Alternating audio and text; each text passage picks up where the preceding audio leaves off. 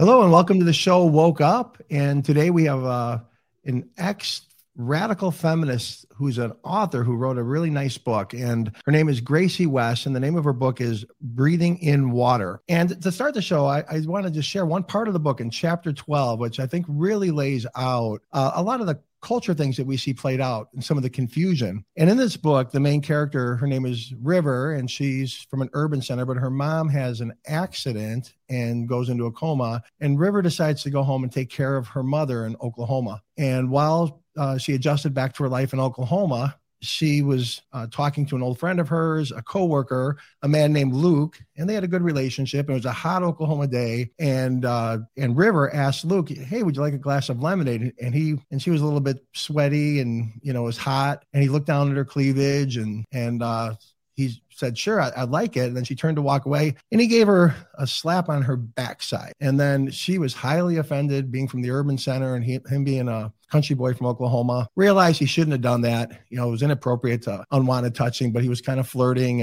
And then she just said to him, horrified that was where she comes from, that's assault. And then he felt horrified because he was being accused of assaulting her, because that wasn't assault from his world. And then there was another woman whose name was Penny Stone, who was a mutual friend. And then Luke, in his defense, said, "Well, what would Penny Stone say about this?" And Penny Stone was a person in Oklahoma who was brutalized and raped and was really a victim of a horrific crime, who was a mutual friend of theirs. And then it was the tension in the culture war of the definition of words. And then River felt bad because her friend was really brutalized, but what Luke did was inappropriate, and everyone can recognize that, but it didn't rise to the level. And so in this culture where silence is violence and words are violent, and the definition of PTSD has been watered down, I really like that tension. And so what I'd like to do with Gracie is, Gracie, you take over now, and I'd like you to share your path and your story, and maybe discuss a little bit about the culture and what's going on with the words and the feminist movement as a whole. And welcome to the show, Gracie. Thanks for having me. I appreciate it. Appreciate the opportunity to talk to any audience, really, just about these things. Like you said, my characters that I wrote in my fiction novel, I really used those characters to kind of work out my own thoughts on issues that I had these two voices in my head that were kind of arguing with each other. And so I put them into real life characters that had real life experiences and conflicts, and tried to figure out, who was right on what topic. And so that's what my book is really about. And it was my own personal journey of my imaginary friends having discussions, because at the time, people weren't really having discussions. I'm not sure if they are anymore. I'm kind of focused on raising my kids right now. But, at the time, people didn't have conversations. They had name calling episodes on social media. And I'm pretty sure that's probably still happening. And so I wanted to have more meaningful real life kind of scenarios of what would happen if these two people got into a particular situation or conversation. So, but yeah, you asked sort of my journey, and I would say that I was a pretty strong, I don't know if radical is the right word, because I studied all of these definitions in college, and I actually got a women's studies degree. My bachelor's degree was women's studies. And so I would say I was a little bit more of a liberal feminist, but radical in the sense average person would call me, right? Radical feminists historically would be people who advocated that, well, historically, not these days, would be advocating that women only really had sexual relationships with women and leave the guys out because it's the patriarchy. I mean, they had some radical views back in the 70s. And so as that's more, I think it's more like there is no such thing as women. I'm pretty sure that's where that's heading. But yes, I was pretty dedicated, and mostly because I'm really empathetic, and I care about people who are down and out. I care about justice, and I care about the little guy. And so I did women's studies as a sort of investigation of what's going on with this topic, gender, partly because I was raised in a conservative Christian house, evangelical, and more Baptist evangelical. My mom was a stay-at-home mom with 5 kids, and I really didn't want her life for a number of reasons. But she advocated for this what seemed backwards way of life, and I think it seemed backwards because I went to public school and I got this other messaging. I think the education system is it's been kind of left leaning for many decades. And it really kind of gave this feeling of those types of people are not valuable to society. You know, the kind of person who stays and raises their kids, stays home, right? So it didn't look good to me. And when I got into college, I think I took an elective or something, and it was women's studies. And I thought, well, that's fascinating. You know, they told me really interesting things and really good, important things to know. Like, you know, women got the vote in 1920, how they got the vote, you know, all these great heroines that worked hard to get me access to public life. And I think that seemed really amazing. And so I thought, I'm going to switch my major from nutrition, which I wanted to be a dietitian, help people with making good choices for their food when they were having health issues, basically like work in a hospital. But I switched my major over to women's studies, which ironically left me careerless as a female, in the sense that my degree didn't help my career. Let's just put it that way. But it gave me a lot of stranger and stranger information as I went. It wasn't just this historical, interesting knowledge. Look what happened. And I thought, wow, there's a whole degree of women's studies. Like, this must be big. You know, maybe we're going to read literature that has been written by women and the greats and stuff and all this. Well, no, it was different than that. Looking back on it, is very disappointing. Like, for example, I took a class called Women in Islam, and I kind of assumed that, like it did with Christianity, when I took a feminist theology class, it really tore it down and broke it apart and told me how, you know, the Father God and the Trinity is very patriarchal, etc. So I read all these tomes talking about that. It didn't make me lose my faith, but it made me think, you know, maybe they're right. So, but even if they're right, you know, I still maintained this trust in my original faith, I think. But anyway, then I take this Women in Islam class, and it was telling me that we should just celebrate all of these women in Islam. But I was thinking, well, what about, which is fine, but like, what about some real big issues like genital mutilation or things that happen in Muslim communities to women, maybe? I assumed that we'd talk or think about those things. And actually the book addressed it that we were reading, and it said, just leave it alone, Western women. Don't even look into it. Don't talk about it. It's none of your business. And I was like, okay, on behalf of women everywhere, I'm pretty sure that's horrific. So I know you're not supposed to speak on behalf of women everywhere, but that was kind of a big question mark to me. And I know now looking, I still agree you shouldn't be able to speak on behalf of women everywhere. But there's certain things, like certain human rights, that you just think everybody should speak about. It doesn't matter who you are. I just want to add really quick. I was just in Egypt, and I was there a couple months ago. And one of the things I learned in Egypt, 93% of the females have had genital mutilation in Egypt. I mean, it's a massive stat. So that's going on in certain countries of the world. It's prevalent and part of the culture.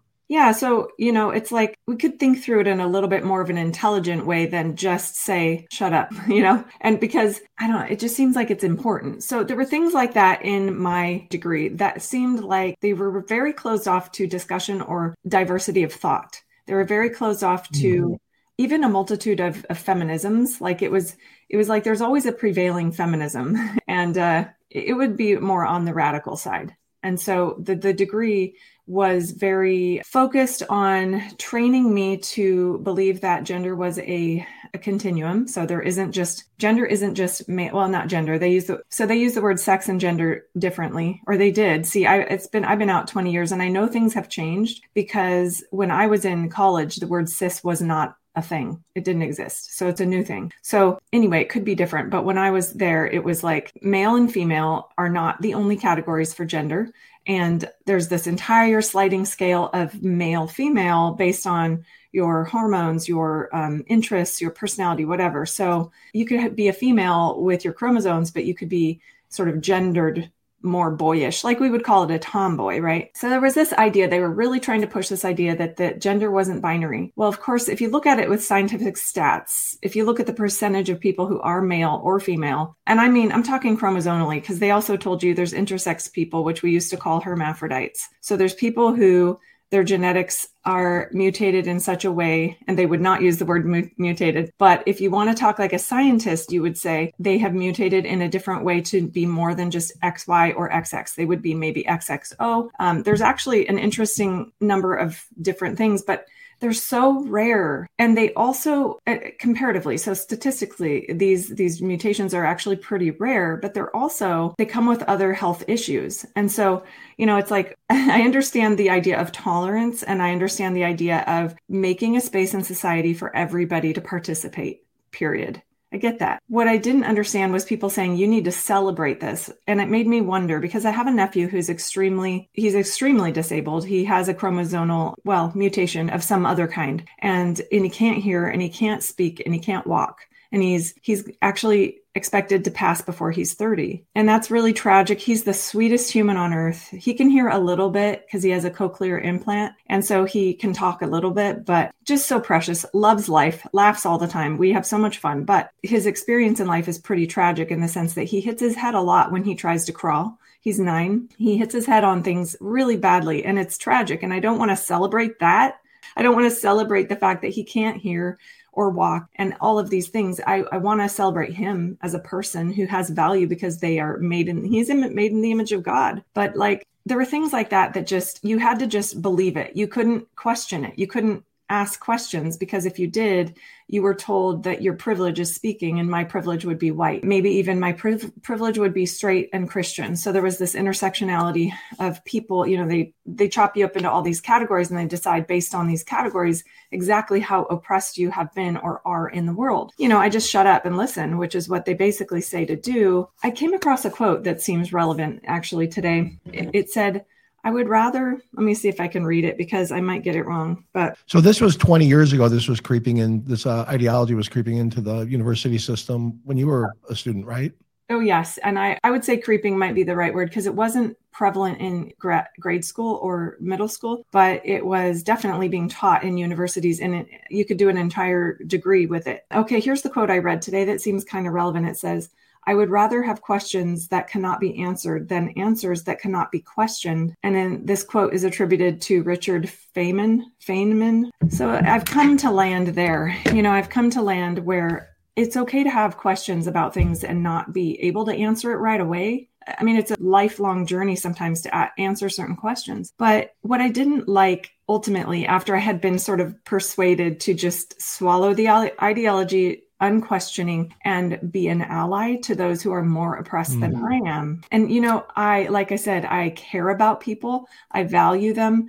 I did it from a good heart. And I think some of the things I did were really good. Like, they make a lot of good points. For example, someone who has multiple barriers in life, they have it harder sometimes. And it's true, right? What I've come to sort of think about later in life is these truths are solved differently from intersectional feminist perspectives than they are from other perspectives. And so I started to watch the way in which that these intersectional feminist ideas and those who support them, I started to watch the ways in which actually they were very damaging in society and not uplifting. They weren't bringing life, they weren't keeping families together and happy. They were really kind of intentionally destroying the family. Actually, they would talk about, this one actually disturbed me back in the day. I couldn't say anything, of course, but I was like, wait, what? You want to destroy the nuclear family?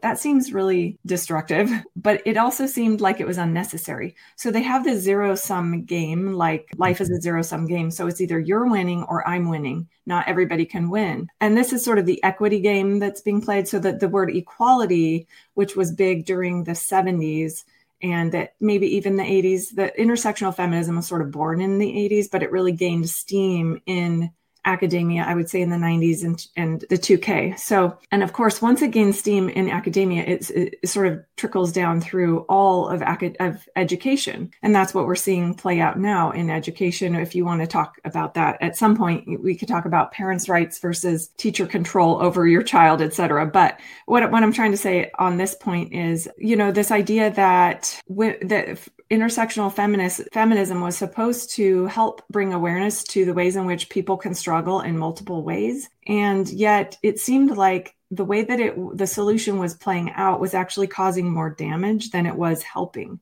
It was supposed to help people who were queer, as they celebrate that word. Queer used to be a derogatory term, right, for weird or something.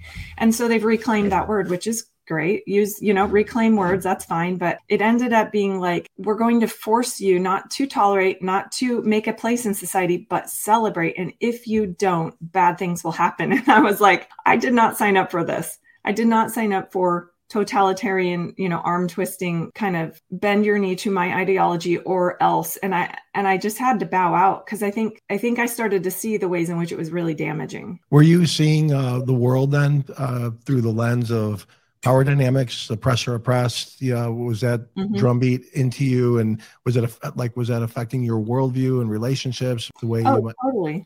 Yeah, absolutely. I really, all I could see was racism and sexism and all the ism. Like you're really, they actually say this, they say, we're giving you a lens to look through, and it's the feminist lens, and here's what everything looks like. And once you put that on, sure enough, everything does look racist and sexist. But when you take those lenses off, you realize life is a lot more complicated than that. It's not so black and white. It's actually, what might seem like a slight to me because of my gender might actually just be somebody being, just for whatever reason, inconsiderate, having nothing to do with gender. And I was less concerned about me though, and more concerned about everybody else, because I was told I was pretty low on the totem pole. So I was really doing a lot more advocating for all of these other groups as if I knew what was best for them. And I needed to educate society on this. They call it ally. And it's actually, looking back, I feel like it's actually kind of a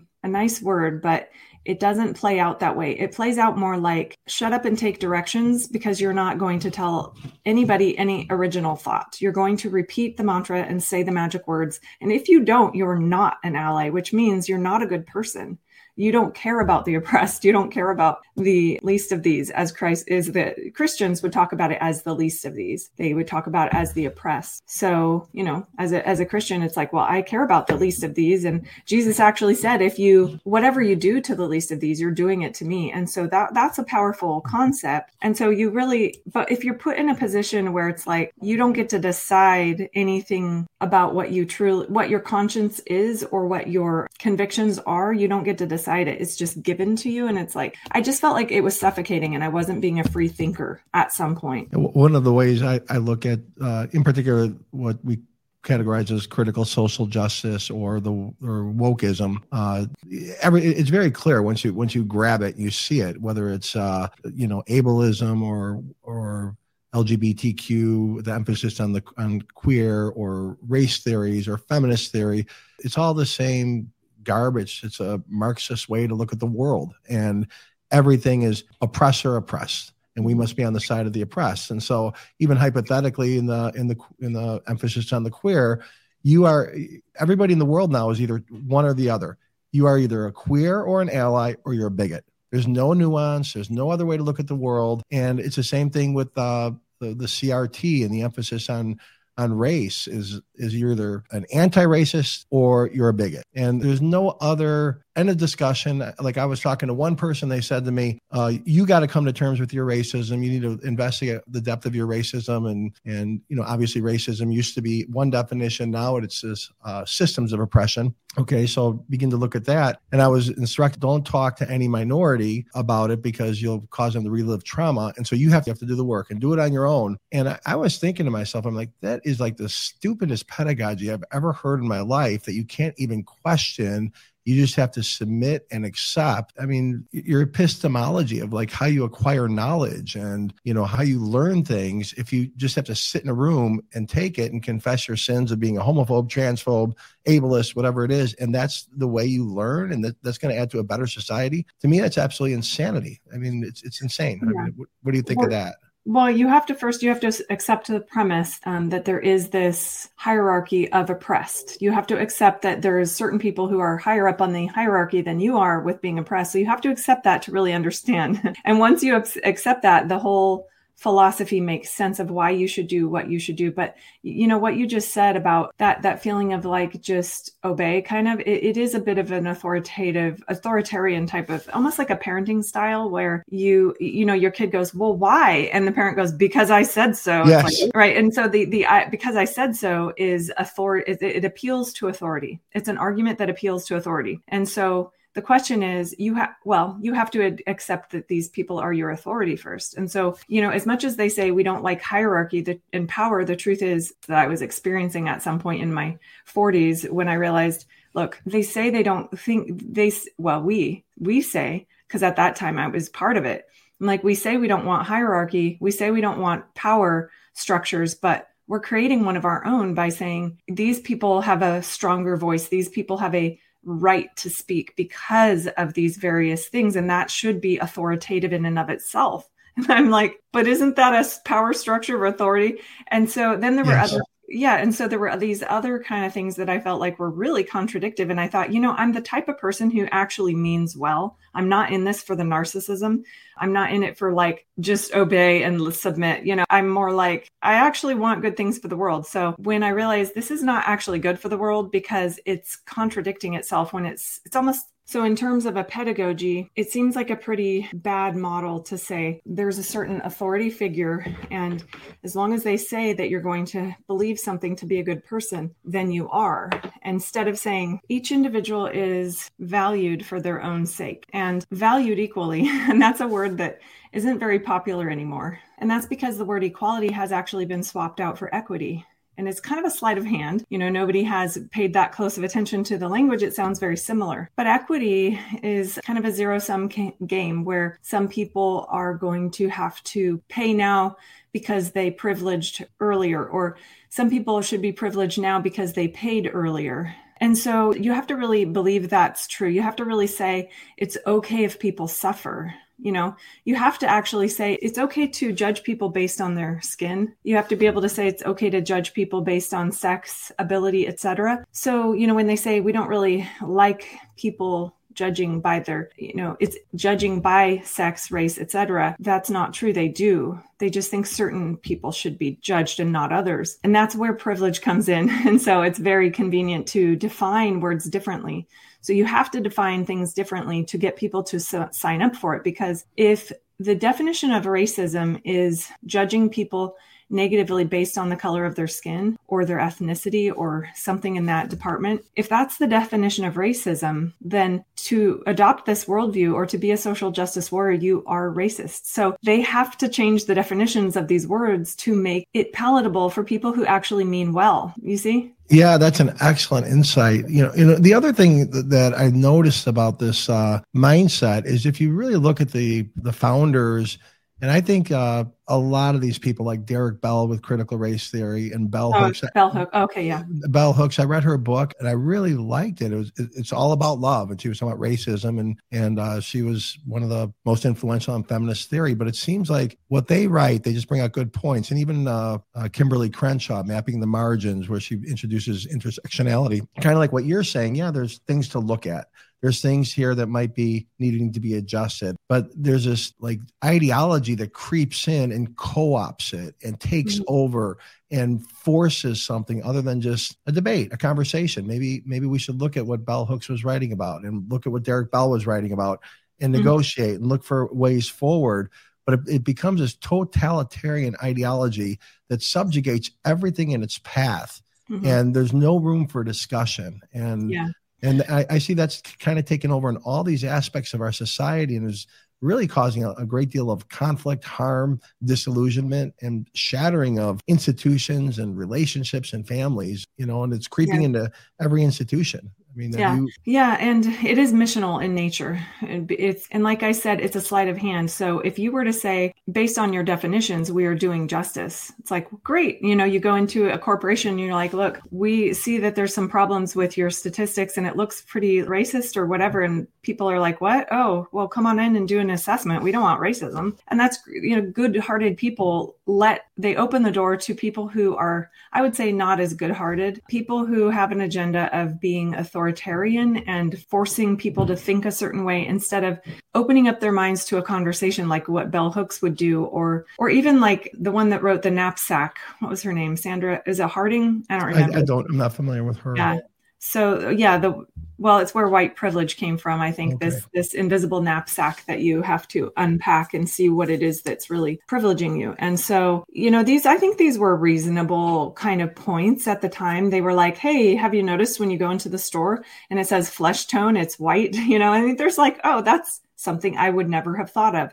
So there's legitimate points that they make, and that yet there's almost this sort of like other thing that came in and co-opted these things, I think, because it's almost, you know how I see it, and maybe I'm wrong, but the way that I see it is almost like, well, here's why. First, let me say why. When I sat in these gender studies classes, they did a lot of talking about Marx, Karl Marx. And I thought that was odd because we'd be talking about gender and all of a sudden they were talking about Karl Marx, who I'd never read. And they would talk about his social theory and how important it is and how, socialism is morally righteous, essentially, and superior. And they convinced me that this is probably true based on their lectures in class, even though I never had read a word of Marx. And I thought it was a little strange at first, but then it became normal to be like, why are we talking about Marx, Karl Marx, the economic theorist, And so socialism was really what you really were expected to believe in as an economic solution to some of these injustices,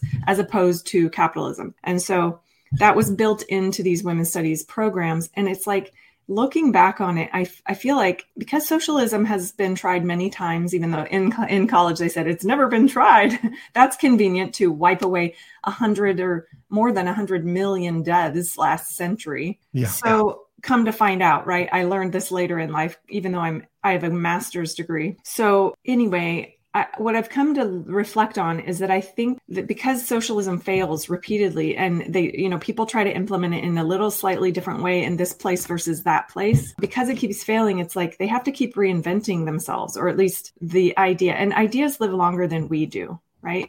Yes. So we spend our life pushing an idea forward. And when we die, that idea continues to move forward without us. And so the idea that socialism is righteous gets perpetuated. And I feel like I think that all these studies degrees, like they used to be women's, but now it's gender, because I guess women don't exist anymore or something like that.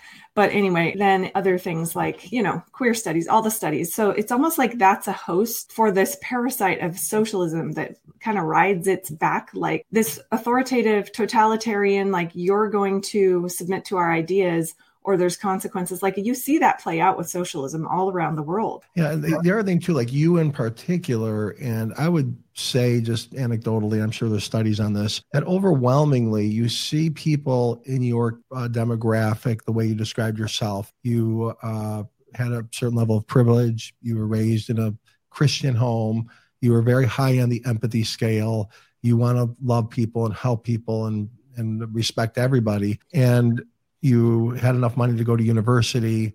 And so you were given a lot. And there was something in the allure of this that attracted you. And so we see like in urban centers, kids that are able to go to university or many private universities, and they want to help people. We must honor those that the intention is to help the marginalized, the disenfranchised, the ones that are hurting, the ones that are, down and out. And how can we be more equal and provide opportunity for everybody? And it's like an attracting bait almost, but then the hook comes in and it just really messes with the ideology. I mean, that's kind of the way I see it. And I was wondering, like what would you say to, you're now a generation older than an idealistic young girl who's just graduating high school, getting ready for university. What kind of advice would you give them in terms of avoiding the pitfalls and some of the bondages, the mental bondages that plagued you for a good decade? Well, first, let me correct you in saying that I wasn't privileged financially. Okay, so, thank you. Yeah, it's okay though, but it's even more shocking that I was able to be told how privileged I was, right? And I continue adding trauma to you. Sorry. I'm so traumatized. No, really, I ended up working full-time and going to school at night for the first 2 years of college. And I did this 4 years after my peers went to college. And so then the last 2 years, my husband was working full-time and he supported me going to school full-time. And, it's so oppressive, being dependent on men. You cannot show gratitude. You just have to be like, see, the world is so bent toward him. Anyway, so I'm grateful for his help. However, I look back and I think, I'm still paying it off. I'm 40, I'll be 47 soon. So I consider myself an indentured servant to an ideology that gaslit me. It was like, you're so privileged, feel guilty. And I was like, okay, because I'm pretty ignorant, actually, if you boil it down. And so now I'm still paying this debt of something that didn't give me a career. I would warn every child not to go into women's studies, because talk about gaslighting. They're like, come on in here. And then you come in and they're like, women don't get paid as much as men, and women are so oppressed. And you leave college and you're like, well, I am kind of oppressed by this debt, and I don't have the opportunity for a career based on the degree I got. I mean, it's so much gaslighting happens in that department, or in this whole ideology. It's truly unbelievable, because, even though Karl Marx actually cared about economics and the people having the control of capital and the means to production and all of that, it's interesting how this neo-Marxism doesn't really care much about class, and it doesn't care how much you make. And it's like, you're still privileged because look at your skin. I'm sure my skin has allowed me at age 47 to still be paying off my student loans. So anyway, it's a big gaslighting. Yeah, what he applied to economics has been that didn't work, and the middle class prospered. And obviously the economic systems, if you compare Russia versus United States or the West compared to China during the Cultural Revolution and Mao, it just doesn't measure up. It just can't. There's no comparison. And so it's been it's cultural Marxism. It's instead of the oppressor and oppressed with economic, the proletariat and the bourgeois, it's white and black. It's male, female. It's cisgender, the new invented term that you highlight, versus those who are queer. And so it's just pitting people and putting every human being in a box and totally stripping away the individuality of each human being that is so uniquely designed with their own DNA and their own dreams and broken dreams and individuality, and putting us all in the same, in these categories, and then using those categories to make us hate one another and pit each other against each other and tear one another down. Yeah, which is demonic. Yeah, and that's what I saw that really startled me, was to think that this way of thinking, as I saw it acted out in the world, was actually causing so much hatred between these classes of people based on arbitrary features. Like, what is happening? And watching real lives be destroyed and watching real families be torn apart. And this is why I compare it to a religious ideology. Well, first, I got a master's degree in the sociology of religion, and I also studied a lot of feminism when I was there. But looking back, because I do have training on religion and sociology, I can see it now, and I say, okay, it's a religious movement, which is why because it's moral in nature. It has ethics and expectations for behavior, purity codes, like who you may and may not be around if they don't agree with you.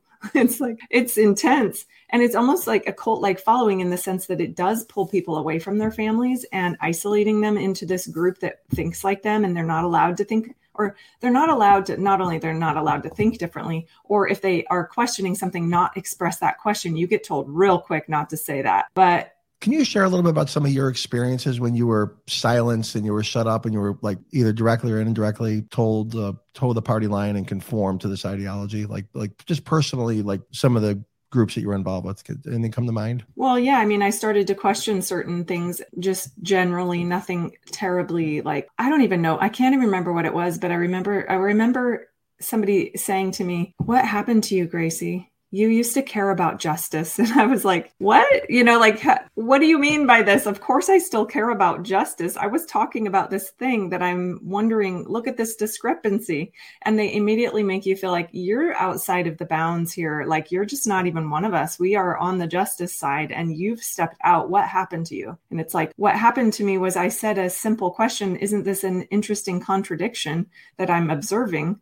And it is immediately shut down, like, just, you're outside the bounds. But she's like, well, the power thing, right? I mean, they're still up here and we need to bring it, like, and I'm like, yeah, but what about the tipping point? Like, what if it goes like this, where men are now being oppressed, and, like, how do we know? And well, I think in some ways it's already flipped. It's projected now by 2025, 61% of the college graduates will be female and 39 male. And you don't see men being attracted to go into the universities on the level they did before. And there are differences between male and female. And I just wanted to share that.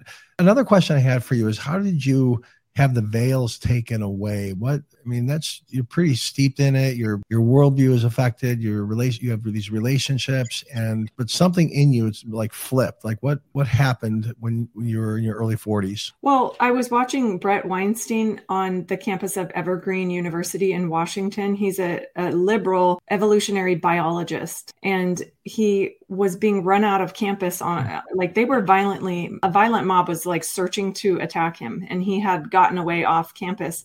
And here's why they were upset. And I watched all these videos on YouTube, watching this whole thing play out live. I mean, real time, pretty close to real time, I think. So he had, the extremists with this ideology on campus had said, we need to have a day that we're just free of whites. I'm saying it more a paraphrase because I actually don't know how it was written, but it was a letter that was proposing to the administration that they have a day where whites just don't come to campus because, like, people just needed a break.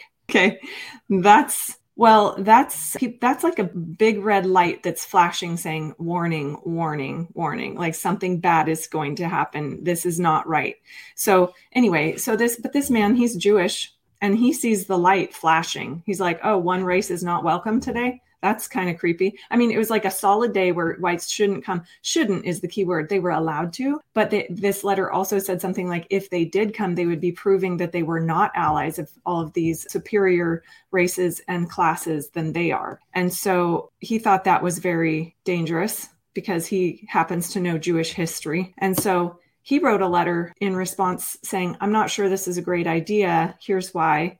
I think it's excluding, it's a bad idea. He said it nicely. They showed up at his office yelling and screaming in his face with videoing it. And he was actually teaching a class of biology. He was like, whoa, what's going on, you guys? Wait. And he was so disoriented. He's like, what's happening? And they're like, well, this letter, and you're such a bigot and you hate people of color. He's like, whoa, what is it? He was so disoriented. He's like, I just think it's a bad idea but they wouldn't listen to him. And I'm watching this going, yeah, this is it. Like, everything these students are saying is what they should be saying based on this ideology. Interesting. But I'm watching it play out and it's getting violent. Like, they want to hurt him. And I'm thinking something is wrong. It was starting to kind of shock me out of this hypnosis kind of thing. And so he got away. He left campus early and they were looking for him. They ended up putting the president of the university in, like, they had him, hostage, basically. Like, they wouldn't let him leave. They didn't say they're going to hurt him, but it was pretty clear that they were an angry mob of people who were going to just freak out.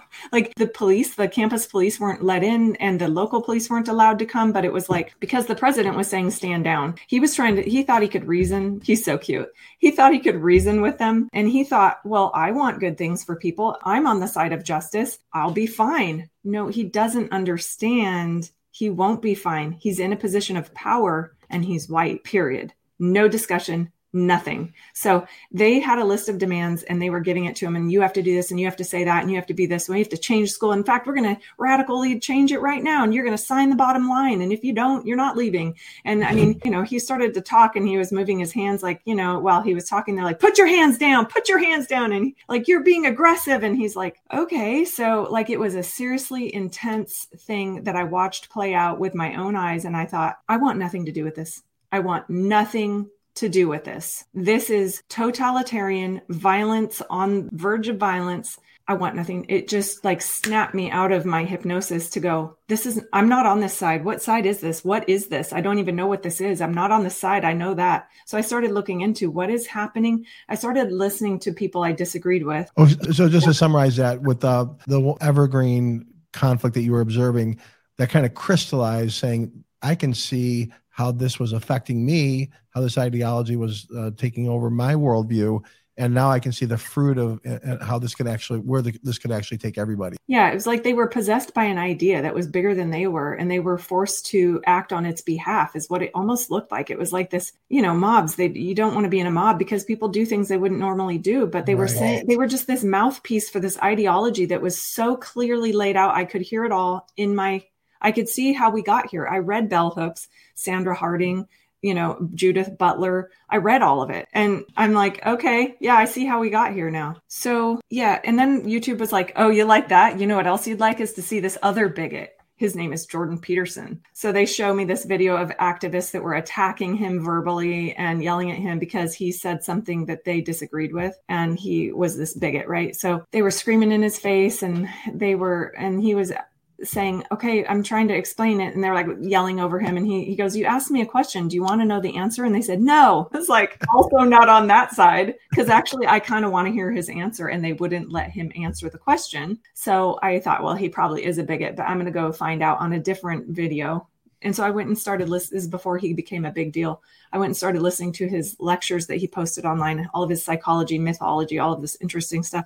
And as he talked, I learned something about socialism and how it played out in the last century. And it just blew my mind. And suddenly I started seeing how this and this were connected. And it was like somebody just snapped me out of hypnosis is what it felt like. Yeah. So you remember what he said that impacted you so dramatically to have such a light bulb moment? Oh, yeah. When I learned that hundreds of millions of people last century died from socialism and communism last century, it was like I felt like vomiting because I had been promoting these things. Wow. I felt like vomit. It felt like I had been a Nazi and I didn't realize that the Holocaust had happened, and somebody showed me pictures. Like that's how I felt. I felt like I cannot believe somebody that I paid, and I'm still paying, convinced me to be a mouthpiece for the most brutally violent, destructive ideologies and social systems and economic systems and totalitarian systems. I couldn't believe it. Yeah. So, and how did you find redemption in terms of like a totally different path? I can see coming to the realization that, oh my gosh, this is a mess and I'm part of it. Like, what has led you out to the place of freedom, like where you're at today? You know, I had been attending a liberal church, and by liberal, I mean gay and lesbian people were welcome in membership and leadership. And now also, which I'm not going in there anymore, but now also trans, you name it, any queer kind of identity. And so that's what I mean by I went to a liberal church. And at some point I started to realize this is not church, because it actually sounds a lot like my college classes. All the language was oppressed and marginalized, all the words, right? I'm like, this is a language they're speaking that I learned in college. It's not church per se. You know, they're not talking about the least of these. They're not doing that thing. It didn't sound like a Christian experience. In fact, and then I realized the people around me didn't actually believe in prayer. They didn't. We were doing this activism at church for immigration, to be convincing everyone in the congregation that to be on this certain side of the immigration debate. And we were concerned about these kids that were falling off trains during the Obama administration when he had opened up the border, I think. And so kids were like falling off trains and stuff. And I said, well, let's pray for these people, that are in transit. And somebody in church said, we're actually going to do something that'll make an impact. We're going to do something practical that will actually do, and I was like, I know we're doing this, but we could also pray. Like, they didn't believe that prayer worked. And that shocked me. So I was like, yeah, I have a lot of social justice clubs. I don't need to come to one that acts like it's a church. So I left there. And when I left there, I started to kind of tap into my original faith, where it was not original faith, but it was like not tainted with this other religion that had merged with it. And so I started to think about how it was different. And that really assisted me on coming out of this, because I started to realize the religion that I had been given, the faith that had been transmitted to me through my folks, was valuing each individual person because they were made in the image of God, period. It didn't matter what they looked like, talked like, how much I disagreed with them. I'm not saying that everybody in the Christian conservative world was ever nice to everybody or including everybody. But the truth is, it had this perspective, like, whether I disagree with you or not, you're valuable. And I thought, that's different. And that's actually something I want to go back to, because I actually believe that. And I kind of started to talk to God again for the first time. I hadn't been going to church for about a decade since I left that liberal church or something like that. And I just didn't want to go back to these conservative evangelical places, because honestly, I didn't identify with the culture anymore. I didn't want to. And it was more just because it seemed a little bit naive to me. And anyway, but I connected with my faith in a deeper way directly with God. I started to actually pray again. I know. It's like I never lost my faith, but I stopped talking to God, for a long time. I had something else that replaced it. But as I started to talk to God and include God in my journey and just say, God, you know what? I need you. I humbled myself, and I was like, I don't know anything. And I can't believe I'm just finding this out in my 40s, but I need your help. And it's so interesting. It's like life has never been so good in so many ways. It's just the way that God has,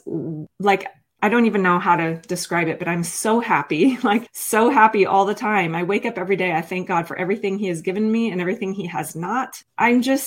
a different person. Well, that's beautiful. And you have two teenagers. And what I know you out of your experiences, and now your kids are getting ready, going into high school, and these years are going to go very quick. And I don't know if they aspire to go to college or not, but what advice would you give for parents that love their kids and they want their kids to be educated, how to best prepare them for what they might be encountering? Would you say don't go to college, or do go to college, but under these conditions? Or what kind of advice would you give our listeners that are insecure about the future for their children, that love them very much and want the best for them, but are a little bit nervous?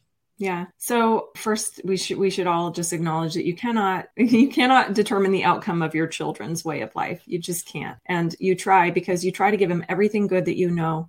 As a loving parent, you try to give them everything good that you can, that you think is good. You give them all of it. And then at the end, you just kind of watch things play out. And I've seen a lot of people who have adult children, in my family included, who they just become such different people than they were even as a child or as a teenager, but also they adopt different values than you have. And so we should just all acknowledge that that's just kind of reality, And so, but what I would say is, what we've said to our kids is, we are not going to pay for you to go to certain colleges, basically ones that have been fully infiltrated with an ideology that teaches you what to think, not how to think, what to think. And so we will pay for you to go to universities that don't do that. And we'll have to search hard for those. And we found a few. The ones that basically come out and explicitly say, this is a free thinking university. We will not bend the knee to anybody's particular ideology telling us what to do and say and think. It's like, okay, you can go there. Yeah, that's a good base point right there. We'll start with that. Yeah. And so I would say that, but I would say to the average, I'm not the average parent in the sense that I've read all the theorists that came up with all the culture that is acting out right now on the streets.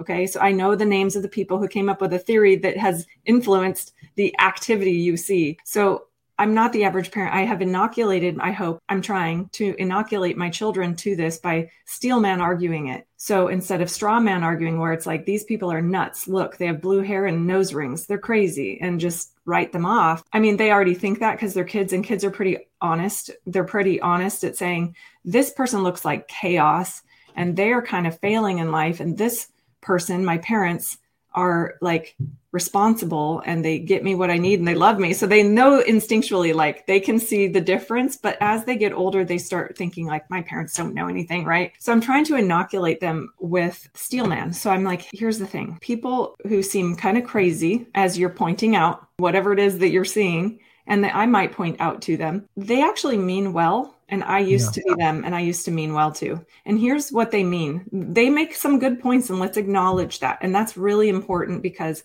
if you don't steelman your argument against it, they have all the footwork to do it. And you also have to teach your kids logic and reason. Even if they're in public school, you need to do an at-home tutorial of logic and reason, because I didn't know at the time that I was being manipulated emotionally. I didn't know my empathy was being manipulated. I didn't know the arguments they were making were fallacies.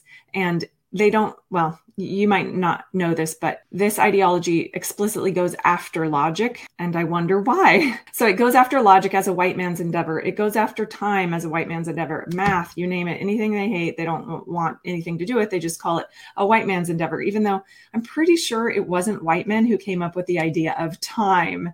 So these things are just blatant lies. But anyway, I tell them, look, intersectionality, let's think about this. If you are, maybe the average person has seen rioting on TV in Black communities, okay? Maybe you don't have a lot of Black friends. Maybe you own a business, and someone sends in a resume that says, well, LaShonda, something around, it sounds like a Black name. Maybe you're hesitant to hire. This is true. Like, these things can happen because you're thinking, are they going to riot in my store? Are they going to be disruptive? Because maybe they subscribe to this Black Lives Matter movement, which I agree, Black Lives Matter, but maybe so people have implicit biases, even if they don't know it. It's true. Sometimes we do. And so you have to steelman argue it. You have to say, they make some good points. However, do you think that the solution to the point is what they say that it is? Here's what they say the solution is. Here's how that plays out. Do you think this is a good solution? You have to steelman it and say, here, they're identifying a problem. They might be lying about it a little bit. Let's look into that. But some of what they're saying has truth. So here's the solution they propose. Let's see how that is. Imagine how this plays out, or see with our eyes how this is playing out. And do you agree this is a good solution? So especially as your kids are in high school, they have to be able to be thinking about these social issues in a way that is fair and in depth. Otherwise I would say don't send your kids to college. It's a competing religion. It will tear down any faith just to get a foothold in their moral code. I mean, that's really good. I love what you're saying, because like the temptation, if we look at things through, the temptations of Satan, he doesn't come saying, oh, I'm going to totally mess your life up and put you in bondage and mental bondage, and ultimately I desire to kill you or use you and leave you in chains. He comes with temptation. He comes to elicit, to tempt you, to seduce you. And some of the things he say might have some validity to it. But then once you slowly or suddenly give yourself to that, that's when you get the bondage, and that's when you lose your soul, you lose your identity and the way you think. Yeah. So Gracie, I really, really appreciate you coming on the show today. I really love your heart. I know as a ex-feminist, you probably have an amazing husband. I think if I met him and we hung out together, we'd be friends. We have a lot to talk about. You guys have a wonderful marriage, it sounds like, and I really appreciate you coming on the show. So what I'd like to do is I'd like you to give the audience the last exhortation, share anything on your heart, and then also let everyone know how you can how they can get a hold of you and follow you.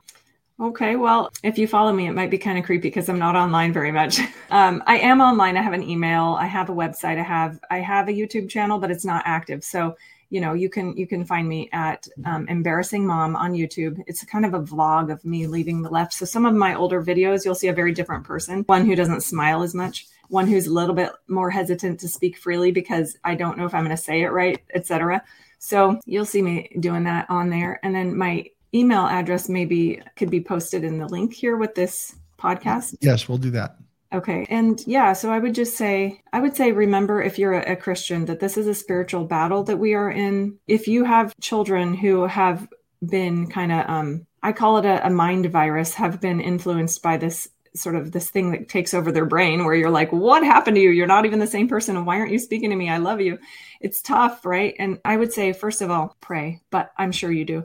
But second of all, just love them. Don't be the one that cuts off relationships. Don't be the one that pushes them away, because the truth is they might not always feel the way they feel or talk or think the way they do. And by the grace of God, they won't. So I would say choose to love them I would also say don't do anything that's against your conscience, because this ideology will tell you to bend the knee or else. And the or else is like, we will have nothing to do with you. So you might have to have they might do no contact for years, but always leave that door open. Always just tell them, I understand why you're feeling the way you do. You don't agree with it. I understand why you feel the way you do, because I understand your ideology's demands on your brain, and I will still love you.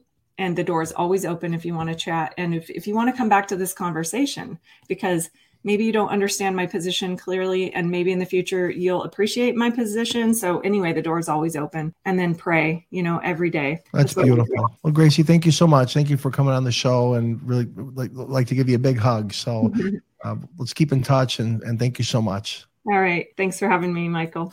Okay. Bye.